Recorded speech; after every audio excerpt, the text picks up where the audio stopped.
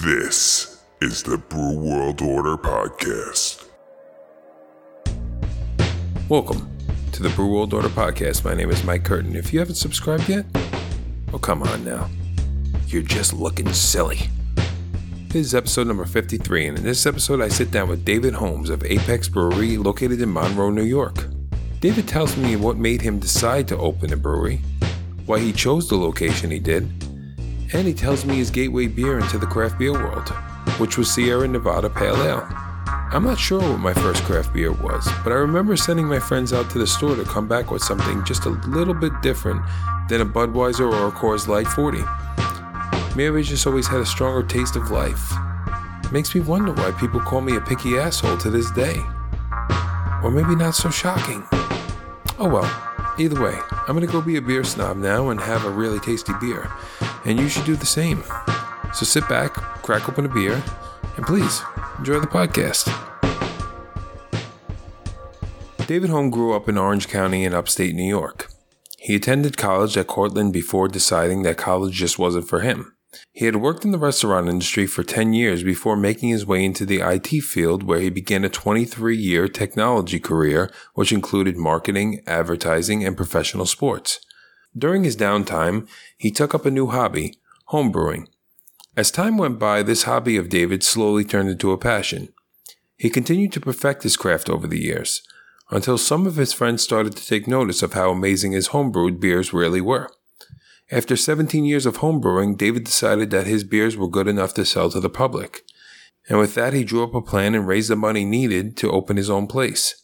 And in October of 2020, he opened his doors to the public as Apex Brewery, located in Monroe, New York.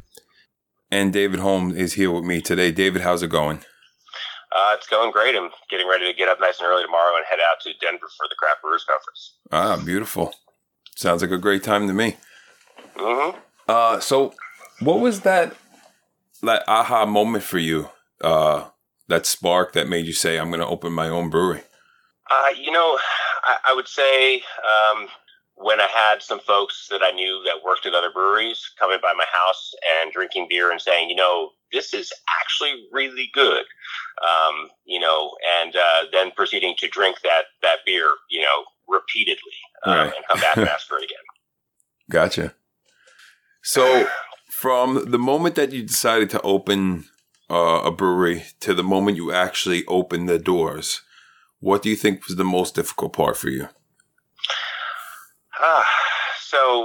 For me, a lot of it is understanding the concept of having what we call in some other industries a minimal viable product versus the full vision of things. Okay. So for me, it was really hard to kind of open the doors without having to be super complete. Right. But, you reach a point where you just have to stop spending money. Yeah, absolutely. Yeah. Absolutely. And you opened in October of 2019. 2020, actually. October right in the middle of a pandemic. Yeah. Super awesome. Right. And how was dealing with that while dealing with the whole COVID shutdowns and everything? How did you go about doing that? I mean, we were fortunate in that we weren't fully shut down when we opened our doors. So we were brewing beer, and because of where we were located in the state of New York, we were allowed to be open with a 50% capacity at the time. So that was great. Combined with the local municipality, Village of Monroe, basically offered up the temporary outdoor seating for free this year and last year. And basically it got rid of the actual application fee for that. So we just, we sent in an application to the temporary alterations at the SLA, and we're able to open up a fairly big outdoor space, which was nice as well. Gotcha. And what made you choose Monroe to open your brewery? It's the proximity to a variety of nice, kind of touristy locations, including Woodbury Commons, as well as Harriman State Park are super close by. Right. And honestly, it's about 5-6 miles from my house as well, which makes it nice and easy. Oh yeah, it's beautiful, easy commute. Yep. And where did you go about finding the capital to fund your business? So there was a seed round of capital, the usual friends and families that believe in your vision, and even some old coworkers that got involved in it. And then after that, it was a combination of working with it's Small Business Development Center, if I recall correctly, is the actual name of the organization. They helped me kind of groom my business plan and find things that I had missed. And then we took that to a bank, and they were actually able to approve us for most of the rest of it. And then the last pieces of it, came from my own coffers. Gotcha. And what was something you never thought you were going to have to deal with while opening your brewery? That's the easy one. I mean, obviously, we're all living through this, mayhem of uncertainty that has been this, COVID-19 pandemic. Right. That was not something I ever saw happening, and was definitely difficult, but also in some ways not terrible for us. Gotcha. And besides the pandemic, what would you say? Just on a daily basis is something you never thought you'd have to deal with at the brewery? I think the biggest thing, honestly, day to day, at the brewery, we actually have had it pretty good with that, as far as the not have to deal with thing. Right. But, honestly, every once in a while you just get somebody that comes in and it's just not super nice as a human being, right. And they take things out that people have no control over on other folks, and that's kind of awful, but you kind of just roll with it. Yeah, right. Customer service ain't a grand. Yep. You just kind of smile and say, "Have a nice day." Yeah, right. So, what qualities do you possess that make you a good business owner? I believe it's something that, it's a concept that comes from, it's a programmatic thing. I come from technology originally. And in technology, we do something called iteration, where you start with something and you iterate upon that to, kind of meet towards an end goal, or to, find out what's different. Or, as they say in Philly, F around and find out, right? Yeah, right. Exactly. So, who do you think's inspired you the most in the beer industry? I mean, there's so many folks out there. I would say, honestly, locally, just from a bevy of styles and doing it well across a lot of the different style guides. I would say, honestly, Nikki and Dan over at Rushing Duck. Okay. They kind of really boots to the ground, just are kind of killing it all the time on all the different styles that they do. From a larger perspective, a larger window. Yeah, sure. Every time I go to Cape May, they've made a huge change and done something new and different. And they're super nice folks. Awesome. And how do you define success? And was there a moment for you that hit you that kind of made you believe that things were going in the right direction for your business? For me, it's having a really nice, diverse group of regulars that come in. Right. It's people that, come from all walks of life, all ethnicities, all genders, and making sure that all of those people feel welcome and warm and enjoy the beer that they're having. Yeah, absolutely. What strategies do you have for marketing your business? It's funny because that's something that, coming from digital advertising is something that I probably could be doing a little bit better at right now. And right. I'm going to spend a little bit of time while I'm not working, 2 jobs this week to maybe do a little bit of finessing on. So for us right now, I think it's, we really need to drive awareness of the local business. The things that we've seen success with, which is really random and not what I expected at all, is honestly the local community newspaper. Right. Didn't see that coming. You know, like, you know, we got some press in the local newspaper this week, and like all of these people just showed up out of nowhere. Like, oh, we didn't even know you were there. Right. Yeah. It's amazing how something like that can change. Right. Yeah, and it's not what I expected at all.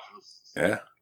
So, I mean, you just mentioned you working 2 jobs. How important is a mental break from everything, and what does that look like for you? You know, honestly, you know, it's really important, and I try to take them when I can. You know, I think this year I went away for my anniversary, and like just delegated a whole list of tasks to my guys, and like they were super rock solid about it and got it all done. Right. And I went to Cape May and just like hung out at the beach, you know, with awesome. my wife, which was lovely. Yeah. Sounds pretty awesome. So this is probably my favorite question because I love to hear the response. What was your gateway beer into the craft beer world? I can tell you that in a second. And it's funny because I can remember this moment. I was at Smalls Jazz Club in New York City with my brother. And he walked up to me and he's like, yo, you got to try this beer. I was like, you know, I don't really like beer. He's like, you got to try this beer. He handed me a Sierra Nevada Pale Ale. And, you know, it was like one of these like light bulb moments where you're like, oh, beer doesn't have to suck. Right. Yeah, man. Let me tell you, you're not the first person to tell me that. I've had many guests tell me that was their first beer. That was their first craft beer into the craft beer world that like blew them away. Like, holy crap, what is this? You know, and it's wild going back to it now. And I wonder if part of the reason it's weird going back to it now, especially on the East Coast, is because that beer doesn't move as much as some of the other beers now. Right. But like it's this funny thing to go back to now and like get those same tastes, but like, you know, have the kind of counter, like the juxtaposition of like the hazy and New England IPAs against it and go, that's totally different than how I remember it. Yeah. Right. So, I know you haven't owned a brewery for 5 years, but what do you think has been the biggest change in the industry in the last 5 years, in your opinion? I mean, honestly, I'm let's see.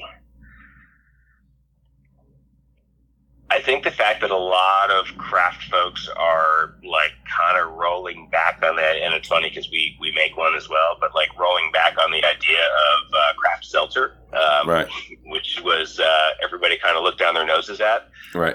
And now I think the biggest change that I'm seeing is that we're becoming more of a craft beverage business and not just craft breweries in some places.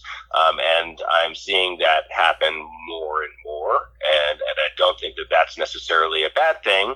I think that it's definitely, it's neat to experiment in other spaces than just the one that you initially intended to. Which kind of like makes me think of like, you know, a kind of concept that comes out of you know, the book by Sam from Dogfish is basically like, you know, your customers are going to tell you what's right. You're not necessarily going to know what that is. Of course. Yeah, I mean, I've interviewed numerous people. One does kombucha, and obviously everybody does a seltzer, but some have done a ginger beer. So yeah, it's kind of like you said, a craft beverage. It's just everybody wants to try something different nowadays. It's not like the same. Like, I don't want to taste the same thing over and over and over again. They want to like excite their taste buds, so to speak. Yeah, you want to still have that same aha moment like I did in the basement of Smalls. Right. Exactly. So, you've homebrewed, like you said, for coming on 19 years now. Yep. What's one homebrew tip that you'd want to pass on to someone? One homebrew tip? Yes. Honestly, like there's two sides to it. One is like just stop doing extract as soon as you can. The second one is really dial in your temperature control. It will change your life. Yes. And what do you think's next for your brewery? What does the future look like for Apex? We're starting to talk about kind of how we can make our outdoor space a little bit more permanent and a little bit nicer. That's kind of what we're working towards right now. And we have a couple of different concepts that we're kind of rolling around in our heads trying to decide what the right one is. Right. And then honestly is the next big one is moving my glyculture outside. Gotcha. Yeah. Very cool. Yeah, I'm actually I might make a trip up there not too long from now to go hiking. So you may see me there soon. Very cool. Well, this weekend I'll be in Denver, so if you're by next weekend or so, I'll be around. Yeah, it'll definitely be the end of this month. So I'll definitely be swinging by to check the place out. And if somebody came to you and they asked you for advice on opening their own brewery, what would you tell them? Crunch all your numbers, and then when you get to the end of it and you think you've got it like super solid, times it by 2. I'm sorry, what was the last part? Times it by 2. Oh, yes. I not the first time I heard that. Yep. And do you have that funny story for us about the name of your brewery? Yeah. And it's kind of like one of these things. It's we started with the name Pivot Brewery, and the name was my wife and I met. We met playing roller derby, right? So like the pivot is a position in roller derby. So we were like, oh, cool, this is really great. And we were literally just getting ready to like go through the whole funding round. And we got a nicely worded email from a gentleman in Lexington, Kentucky saying, hey, I'm the trademark owner of this, having trademarked it like a month before. And I had been kind of operating under this name and kind of moving towards getting open and for, 5 years in planning. Right. Just kind of trying to get everything together. Yeah, that was a sting. And the worst part about it was one of the many jobs I've had along the lines was I was a technical illustrator for patents and trademarks. So I was like, well, that was, something you probably knew better about. And so we had to pivot from the name Pivot. We were bouncing it back and forth. And the apex is the apex of the corner on the tracks, on the apex of the curves on the track in roller derby. Okay. And it's a pretty common term for that. It's also the apex of the quarter in skydiving, which I was a skydiver that worked up at the ranch New Paltz at one point. Oh, nice. And also at Sussex in New Jersey. So yeah, we kind of we had to do that. And then the best part about it, and the part that makes it funny, is my wife's on Tavor one day, and she sees this cider. She goes, "Ooh, let me buy that." And she buys it, and then she looks at it again. And she goes, "Oh, that's that guy Pivot in Kentucky." And she was like all worried that I was going to be upset about it. I was like, at this point, it's fine. Mm. It's we have our new name. Everything's cool. And the guy's cider is remarkable, honestly. Awesome. He makes great cider, and it's she's super excited that the guy shipped you because she keeps buying it. Gotcha. Awesome, man. Yeah, well, actually, you mentioned skydiving in Sussex, New Jersey. I'm actually going next week to that same spot as for my first time, and I'm a little worried, but I think I'll be all right. My biggest recommendation there is listen to your instructor and have a good time. I did just under 1,300 skydives over my career in skydiving. Awesome. Yeah, it's definitely a beautiful moment, and it shows you to live in the moment. Right, adrenaline junkie, I believe. I'm starting to see that. I'm starting to see that, Dave. So I have a little segment called Quick Fire 5. 5 quick questions, beer related. Ready?